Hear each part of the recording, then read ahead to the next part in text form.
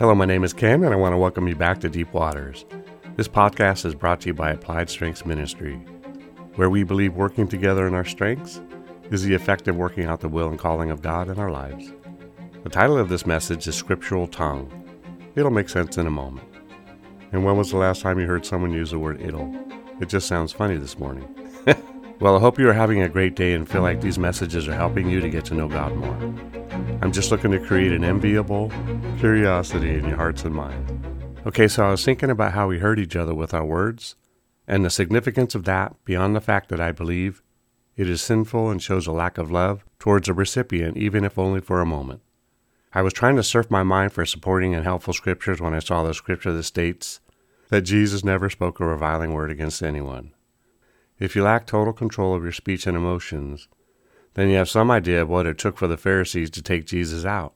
How infuriating would it have been to attack Jesus in order to invoke a bad response, a human response, a response not so dearly departed from how you might respond in the same situation that he was in, only to get returning words that usher righteous judgment or grace.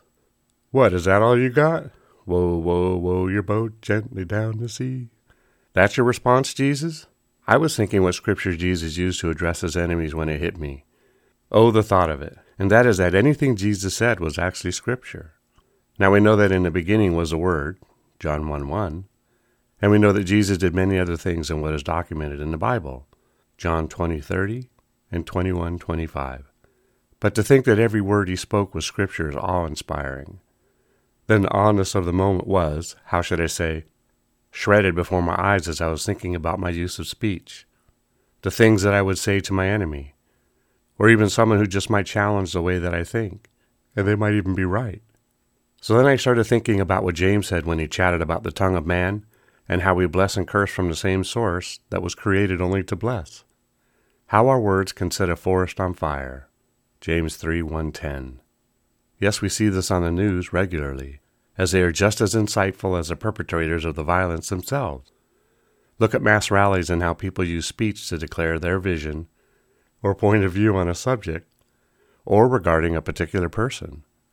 Now we know that protests are not only a place where we can find the treasures of hell being spoken in the air, as if they could deliver us from all inequality.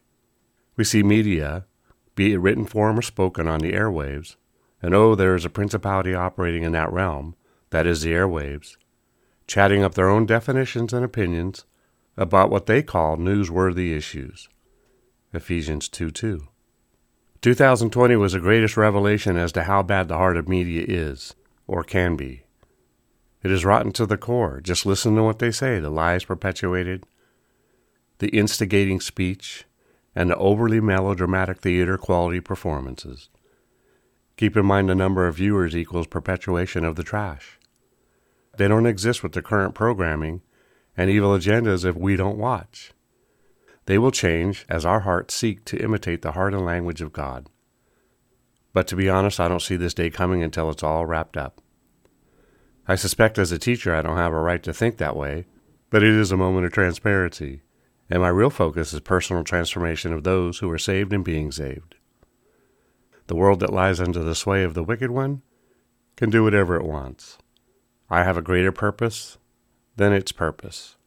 1 John 5:19. So what do we do about this? You know about our speech. We will be judged for every word we speak, Matthew 12:36-37. And the fullest manifestation of love is the absence of reviling words spoken.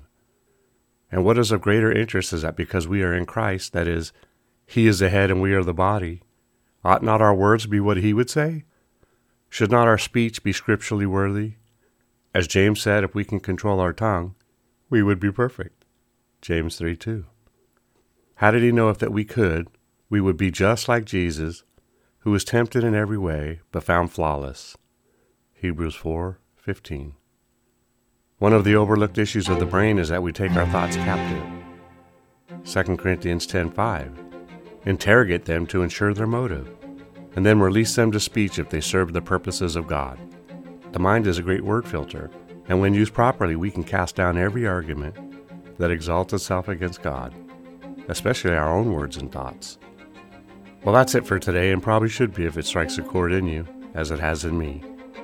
Remember, it's not what you find wrong or disagree with regarding these messages, but what you can take away from it. Together we can do more to impact the kingdom than if we work alone.